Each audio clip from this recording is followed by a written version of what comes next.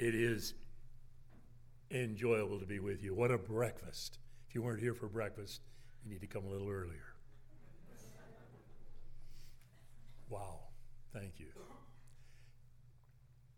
We have such a privilege that we go back with the relationship with Miller Valley Baptist Church quite a few years. I think something like, almost 50 years or so. And love God's grace that has been manifest here. Especially we have this wonderful relationship of the Reformed Baptist Network, and certainly your pastor, Chris Marley, is a junior? No, it's just number 2. All right. Has had a real impact, I think, in different ways in the network, and very thankful for all those that work with the details of things. I usually, when I've been on the committee of some kind or another, all the details, I just feel like, this goes on, and I'm thankful for those who take care of the details. They're important, but I don't enjoy them. I know that's important.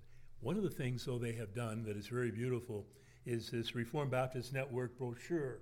And on the front of this, it has glorifying God. Our very purpose is glorifying God through fellowship and cooperation, fulfilling the Great Commission to the ends of the earth.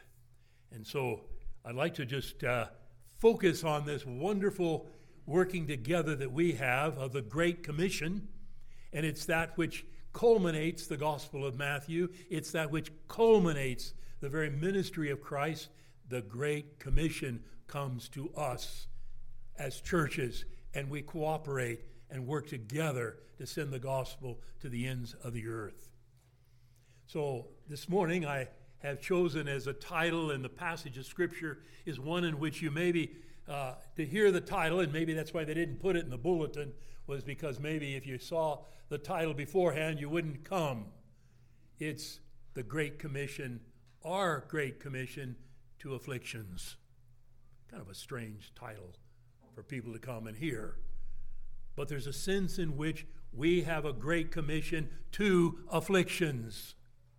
As God's people, we are given something of great importance. And so as we come together this morning, it is my desire that we would have something of a sense of what we have here in Colossians, the first chapter, when Paul says in verse 24, "Now I rejoice in what was suffered for you, and I fill up in my flesh what is still lacking in regard to Christ's afflictions for the sake of his body, which is the church." Let's pray together.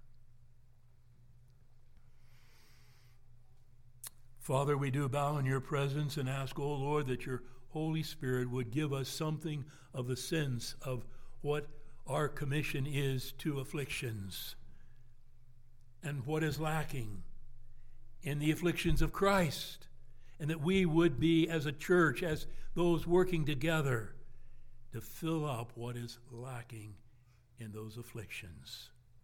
Help us to have understanding. Give us illumination by your Holy Spirit in such a way that it's not just merely we're here today, but, oh God, that touch our hearts, our prayer. Strike our hearts, O Lord, that we would love you more. Strike our hearts, we pray in Jesus' name. Amen.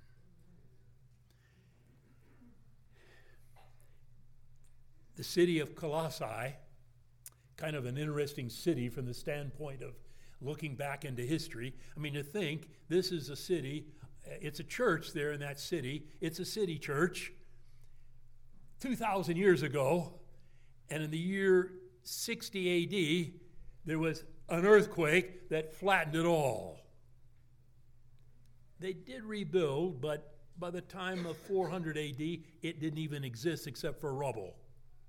So we're looking at a verse of Scripture, a passage of a letter that was written 2,000 years ago to a city church in a city that doesn't even exist anymore. So there's a sense in which you have to kind of ask the question, why in the world would we be looking at one verse of 95 verses of a letter written 2,000 years ago, and that whole thing was destroyed by an earthquake and not anything but rubble's left, a city church long ago. But if you look on the first words of this letter, it opens up with these words, Paul, an apostle. That is, a sent one, a one authorized by Christ Jesus, by the will of God. And so when you have that expression, there's an importance here that I think we need to have impressed upon us. What we have here is something that is given by God, given by the Lord Jesus Christ, given by the one who is the Word of God. As you remember that opening of John's Gospel, in the beginning was the Word, and the Word was with God, and the Word was God. And He is the Word, the revelation of God. He is the fullness of that revelation of God. He is what is given to us as the Alpha and the Omega, the beginning and the end of God's revelation to us as those who need to know who God is. He is the revelation, the fullness of that revelation of what He is, who He is, and what He has done. He is the complete revelation. It all comes to the culmination in Jesus Christ. And this letter really is that which speaks of that so plainly as 2,000 years ago, and yet this letter is for us today. The people of that day were seeking something more than Christ, something that would really satisfy, something, yes, more than Christ. As you read through the letter, it has all these fascinating things about a goddess of fertility and these different cults and worship of angels and philosophies. The Greeks, with their background that was back behind all of these philosophies and things, and religions and carefulness with diets and observance of days, and something more than Christ. Something just, if we could just have whatever it may be. And we have something of that feeling in our own lives, not just America at large and the world at large, but we all have that, if I could just have this, the raise in the job, a few more good jobs, something else, my kids would just be what they should be. I'd be happy that if I could just have something more. But when we really come down to it, Paul has proclaimed in chapter 1 of Colossians that there isn't something more. Christ is the complete. He is the all. He's the all in all. He is the one who is the very image of the invisible God, the creator of all things in heaven and on earth. He is the one for whom all things were created, and He is the one who created all things. You can't be more than Christ. He is the fullness of it all. He is, as Colossians 1:16 has these words so beautifully to us when we read, "For by Him all things were created, things in heaven and on earth, visible and invisible, whether thrones or powers or rulers or authorities, all things were created by Him and for Him." More than Him ain't. He's it, the fullness, the beauty of it all. There's a joy. He is the all in all. The reality of it is that Paul proclaims a complete Christ. Jesus Christ is that fullness of all. And He is complete. Our standing with God is in Him complete. So when we come to verse 24, there's kind of something I think that seems strange or shocking. How is this that it says, "Now I rejoice in what was suffered for you, and I fill up in my flesh what is still lacking in regard to Christ's afflictions"? for the sake of his body, which is the church. So what I want us to do is to realize that we need to understand Scripture in the light of Scripture. That is, the most important, the ultimate hermeneutic of the Bible is we see light in light. We need the whole of Christ, the whole of Scripture, in order to understand God's revelation given to us. So as we come to this, what I would like for us to do is to understand, first of all, the sufferings of Christ and his propitiation. Big word, we'll talk about it a little bit. Propitiation. It's in your Bibles if you use what we've kind of come to have as the New Authorized Translation for Reformed churches. The English Standard Version uses this big word, propitiation. Good word, if we understand what it means. Secondly, we want to look, though, at what these afflictions are about, this here that Paul's talking about, that has to do with the sufferings of Christ and the proclamation of the gospel to the ends of the earth. And then just a couple questions at the end, if we get there. The purpose of it all. So looking at this great thing of the sufferings of Christ and his propitiation. We've already had in chapter 1 how there's reconciliation through what? Through the blood of Christ on the cross. There really was this amazing thing that took place. Remember, Paul is in prison. He's writing a letter to Onesimus. Yes, I'm sorry. He's ready to send Onesimus to Philemon. And this whole thing is taking place as he's writing also this letter to the Colossians. And all this is taking place with a context of that world that he lived in, of slavery and all that's going on. So very important, this great hermeneutic that we have of the sufferings of Christ and what we call propitiation, the cross of Christ. Verses 21 through 23 we read, "Once we were alienated from God and were enemies in your minds because of your evil behavior, but now he has reconciled you by Christ's physical body through death to present you holy in his sight, without blemish and free from accusation." Now, we have this element of the completeness of our standing with God. There is a sense in which, whether we go to the book of Romans and we read how all the world stands guilty before God, chapters 1 and 2, whether you're a Gentile or a Jew, all stand guilty before God. And there's but this wonderful thing that God has set forth, Christ as a propitiation. That is, as one who turns away the wrath of God. Propitiation. Now that word is very important in one sense, in that the meaning of God's wrath is very real. There needs to be a propitiation, an appeasing of God's wrath. The liberals, they said, in fact, kind of agreeing with that Greek philosophy, it's something wrong for God to have wrath, to God to have anger over sin. And so they came with that element.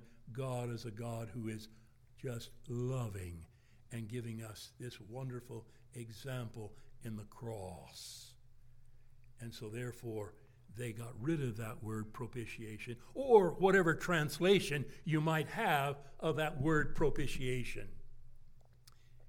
And they were putting there just that he just gives us this wonderful example in that sense.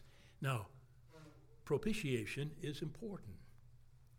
There's a sense in which when we understand what it means and have a definition of what it is, it's helpful. Now, maybe if I ask how many of you feel like you could stand up and say propitiation means such and such, might be a few who would be hesitant to say exactly, because it's not one of our words we have in our vocabulary.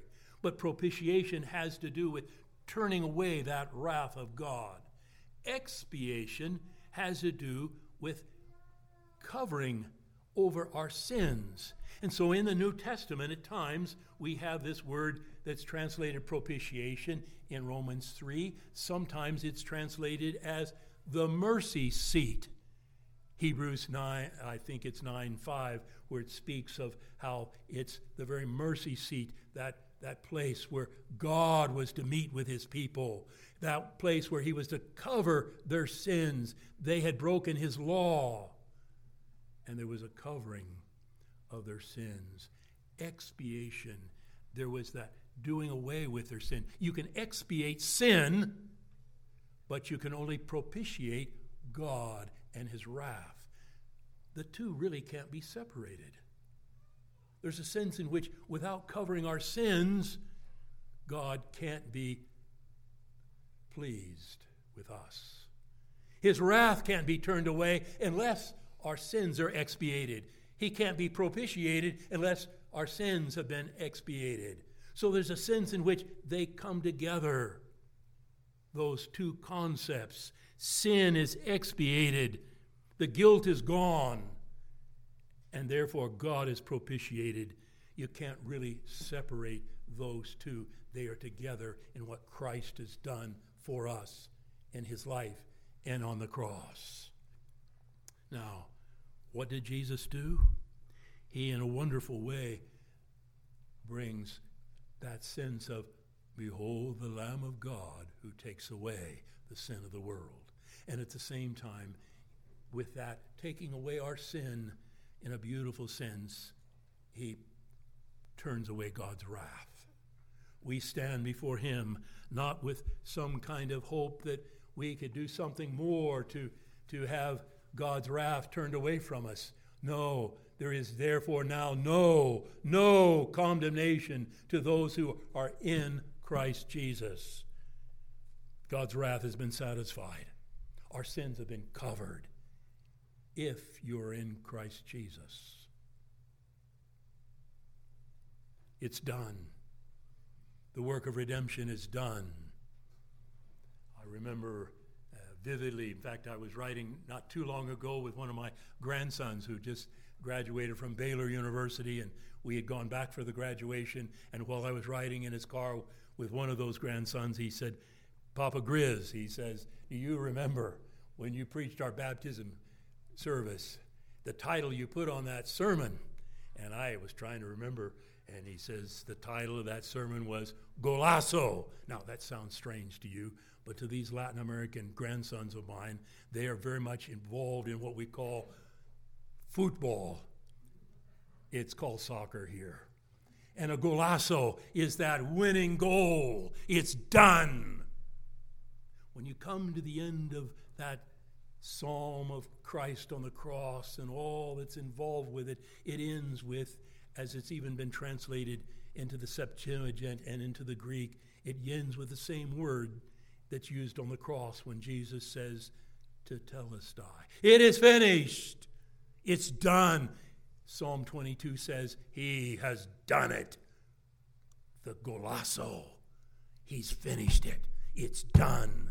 Sin is covered. God's wrath is turned away. Golazo. Hallelujah. No more suffering of Christ. His work as a priest here on this earth is done. He intercedes for us at the Father's right hand as our priest, yes, but his work of taking care of our sins and turning away the wrath of God is done. No more suffering, no more affliction, nothing more could possibly be done. So what do we have here? When it says, I fill up in my flesh what is still lacking in regard to Christ's afflictions. Now, the suffering of Christ, I believe, as we look at the whole of the passage and the whole of Scripture, it has to do with that affliction that accompanies the proclamation of the gospel, of taking the gospel to all the nations, and yes, to your neighbors here in Cowboy Prescott.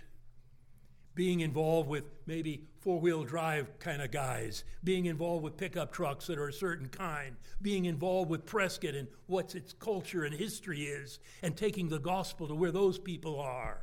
Today, right now, you have something that no one else has with an identity and being part of these people here to take the gospel to them. At the same time, it will cost you. Your relationship with some of those people will change as you love them with the gospel. It is the Great Commission. The gospel is free grace from beginning to end, but it costs to take the gospel to the ends of the earth. It costs to take them to your next door neighbor. It costs. Paul's conversion, I believe, points us to what that suffering is all about. Romans chapter 9. I love Romans chapter 9. Maybe I need to. Acts chapter 9. When the Apostle Saul is breathing out threatenings of murder and all that's involved with that. And he is there on the road to Damascus. And you remember the passage, Acts chapter 9, and he cries out, "Who are you, Lord?" If you look at Acts 9, verse 16, turn there in your Bibles. Good to see this with your own eyes. Acts 9:16, I believe, has these words upon us, how he's a chosen instrument to carry my name, Jesus is saying, before the Gentiles and their kings and before the people of Israel. I will show him what? How much he must suffer for my name. In fulfilling the Great Commission to take the gospel to the Gentile world and to the Jews, to the kings, to all that he was ordained to do. There was a commission, a great commission he was given that had to do with afflictions, suffering. You read something of the life of the Apostle Paul, you'll realize that it had to do with great tribulation. In a wonderful way, he is part of that great history of the church down through the ages of great tribulation, of taking the gospel to all the different nations, all the different languages, all the different ethnic peoples, yes, even to the ends of the earth. All the 144,000 that represent all the people of God who come to Christ, who are the elect of God, all from the Old Testament times to the New Testament times to the end of the age, all of them are to be reached with the gospel of Jesus Christ. And to reach them, it is costly. It is affliction. It is the Great Commission to afflictions. That the Apostle Paul was part of that. Is it something for our day? Is that Great Commission for us? Yes. Those last days began with the coming of Christ, as Hebrews 1:1 speaks of how in these last days Christ has spoken to us. There is that last day that began. It's the last days until he comes again in power and glory. And in this last day will continue until he does come again in power and glory.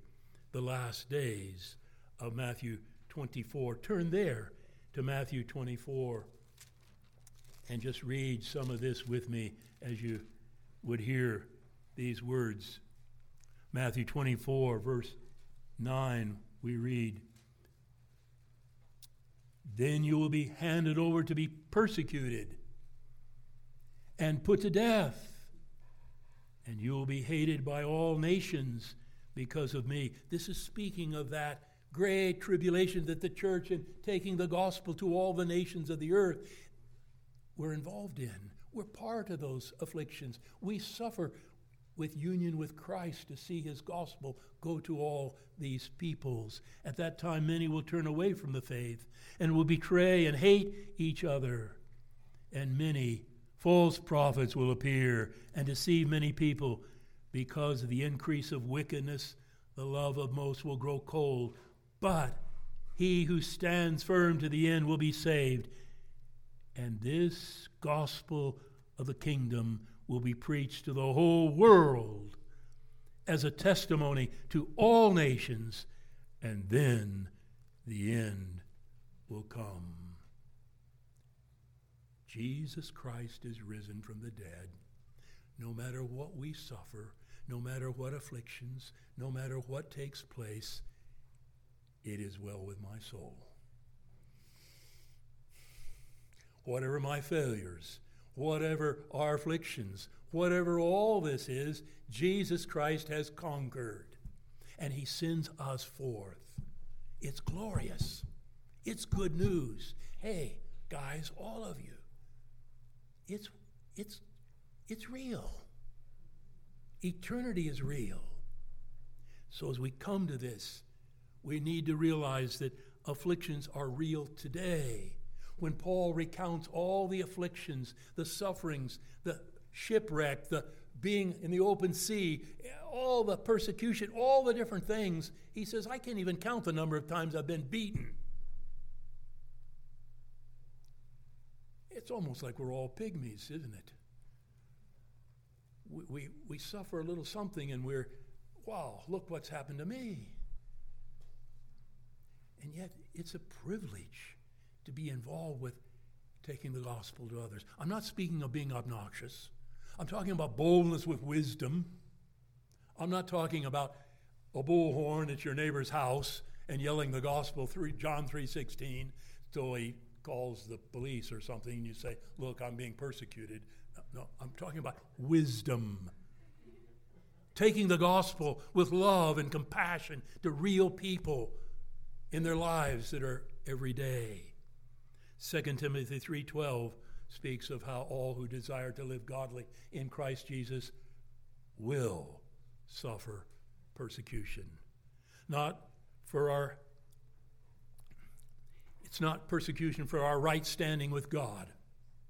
We stand right with God in the propitiation and the expiation of Christ, his afflictions for us in our place.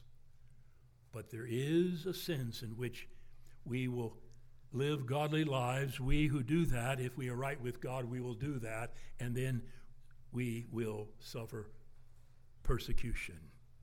This Jesus movement impacted the world, and we're part of that heritage. As Christ's atonement, his life and sufferings really are sufficient.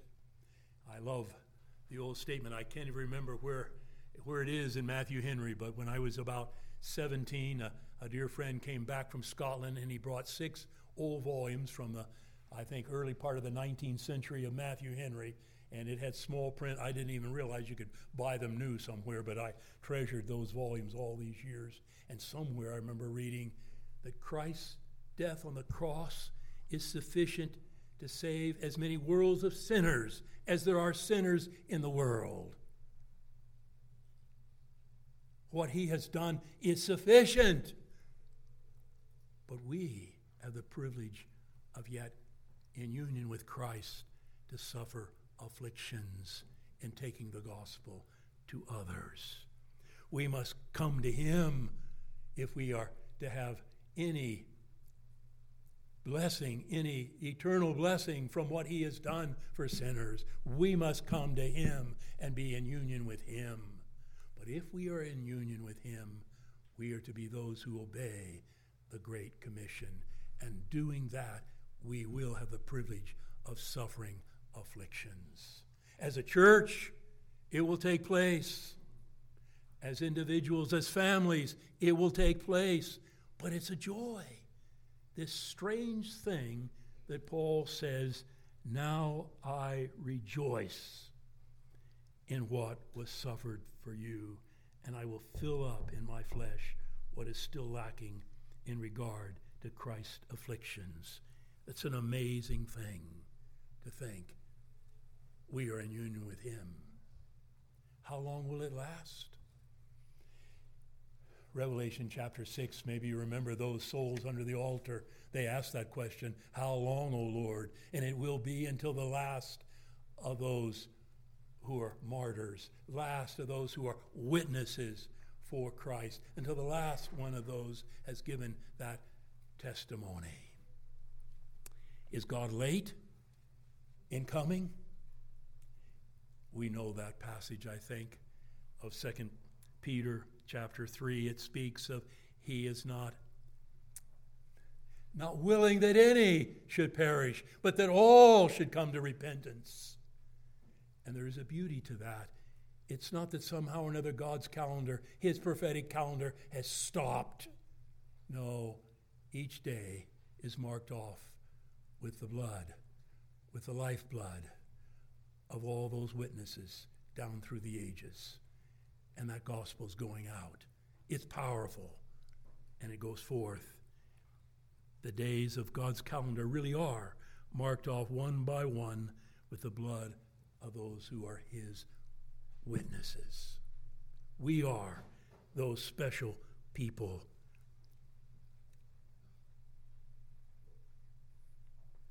Just for a moment, focus with me on the purpose of all of this. I remember a hymn, I think we still sing it, a hymn about the purpose of the gospel for my own life as a teenager. Certainly I remember that hymn, A Soldier of Christ, and something about being willing to fill up, I think, what is lacking in the sufferings of Christ. The hymn, Am I a soldier of the cross, a follower of the Lamb, and shall I fear to own his cause, or blush to speak his name? Again, that boldness that's needed with wisdom. Or as the hymn goes, must I be carried to the skies on flowery beds of ease, while others fought to win the prize and sail through bloody seas? Is it not for us as a church? And I do believe Miller Valley Baptist Church has been put through some pretty difficult days in the history that I know of. And I believe this is a church that's come out true through the fire. There's been some real gold that's pure and right and good. And God is to do a great thing, I believe, through this congregation. I believe that. He's purified you with a purpose. Not to just be a nice church with nicer buildings than someone else and nice families, but to be in the battle. Yes, there's a sense which we have that word from the Apostle Paul, endure hardship with us like a good soldier. Are there no foes for us to fight? Yes, there are. That we would stand and be in the battle. We have a sense, I think, that we have almost, what should I say, we can get very enthusiastic and we can get very, very passionate about some of our sports and things of basketball or football, American football, or all these different things. I have a memory comes to my mind right now of being in Los Angeles on the way to Brazil, and this is 1988. It comes very clear to me. I was there, and how these people, the whole place was just right there watching this television World Series. It was really just, the whole airport, it seemed like everybody was glued to this television, and this guy named Kurt Gibson limps up to the plate, and it's like he was in such bad shape he couldn't play in the field. And some of you maybe will know enough about baseball. In some extraordinary way, he hits this home run and, of course, makes the Dodgers from then on, they win the World Series. But before that, there was something, I think, that he was willing to sacrifice whatever it was to be world champions. And I think we need to have a bit of that element in us that's super more than that. That we would be willing to sacrifice whatever it may be to see our children come to faith in Christ, to see our neighbors know the Lord, to send the gospel to some, ends of the earth. It's worth doing the sacrifice, much more than the World Series. Final question What are we living for? If you go through that passage that goes on from verse 24, it has all these amazing things about how the maturity of the church, that he's giving the gospel to the church, that everyone would become mature, that he's all these different things, and how the proclamation is to go forth. Are we seeing things in the light of eternity? I have an old volume, Fox's Book of Martyrs. It's one of those grand old, I think the end of the 18th century editions with all these engravings all through it of martyrs being burned at the stake and all that's involved with the history of the gospel. That is, the blood of the martyrs is the seed of the church.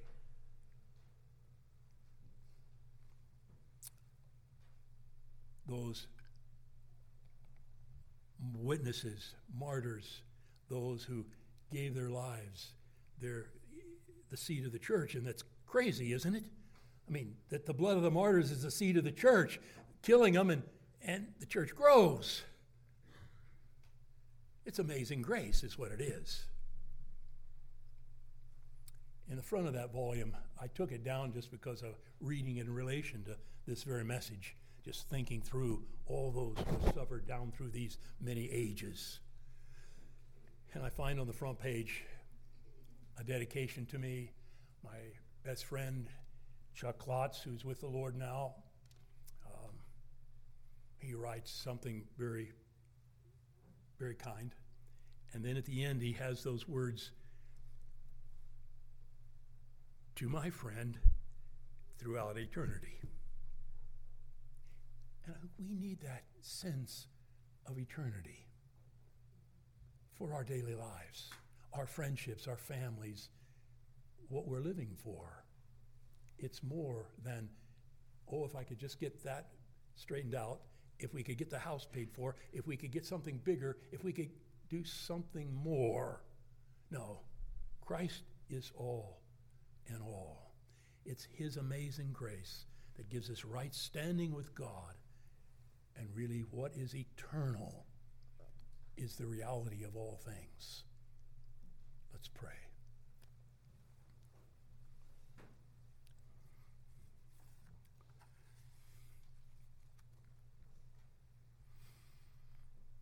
Father, at times our prayers are, yes, we are praying for life to be smooth, for life to be well, to all things to be nice, and that you'd get us through the difficult moments and everything would be nice. And yet, Lord, we find ourselves so sure of what is good and happy and forget sometimes the greatest and sweetest things are when we have the privilege of suffering, afflictions for your name's sake.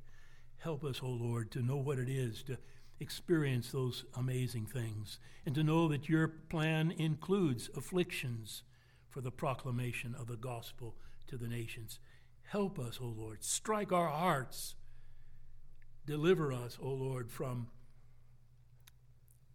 just feeding on things that pass away. Strike us with hunger of those things so that we would hunger for those things which are eternal. I thank you for Miller Valley Baptist Church and its leadership and its members and how you've blessed it as a church through thick and thin, through joyful times and times of mourning, that you have been their God and that you've been with us always, and that you promised, I will be with you always, even to the end of the age. And Lord, that is our prayer. Touch all of our hearts afresh. Strike our hearts that we would love you more. We thank you for these moments together and ask, Lord, that you would give us a sense of being in the battle, a sense of eternity. In Jesus' name we pray.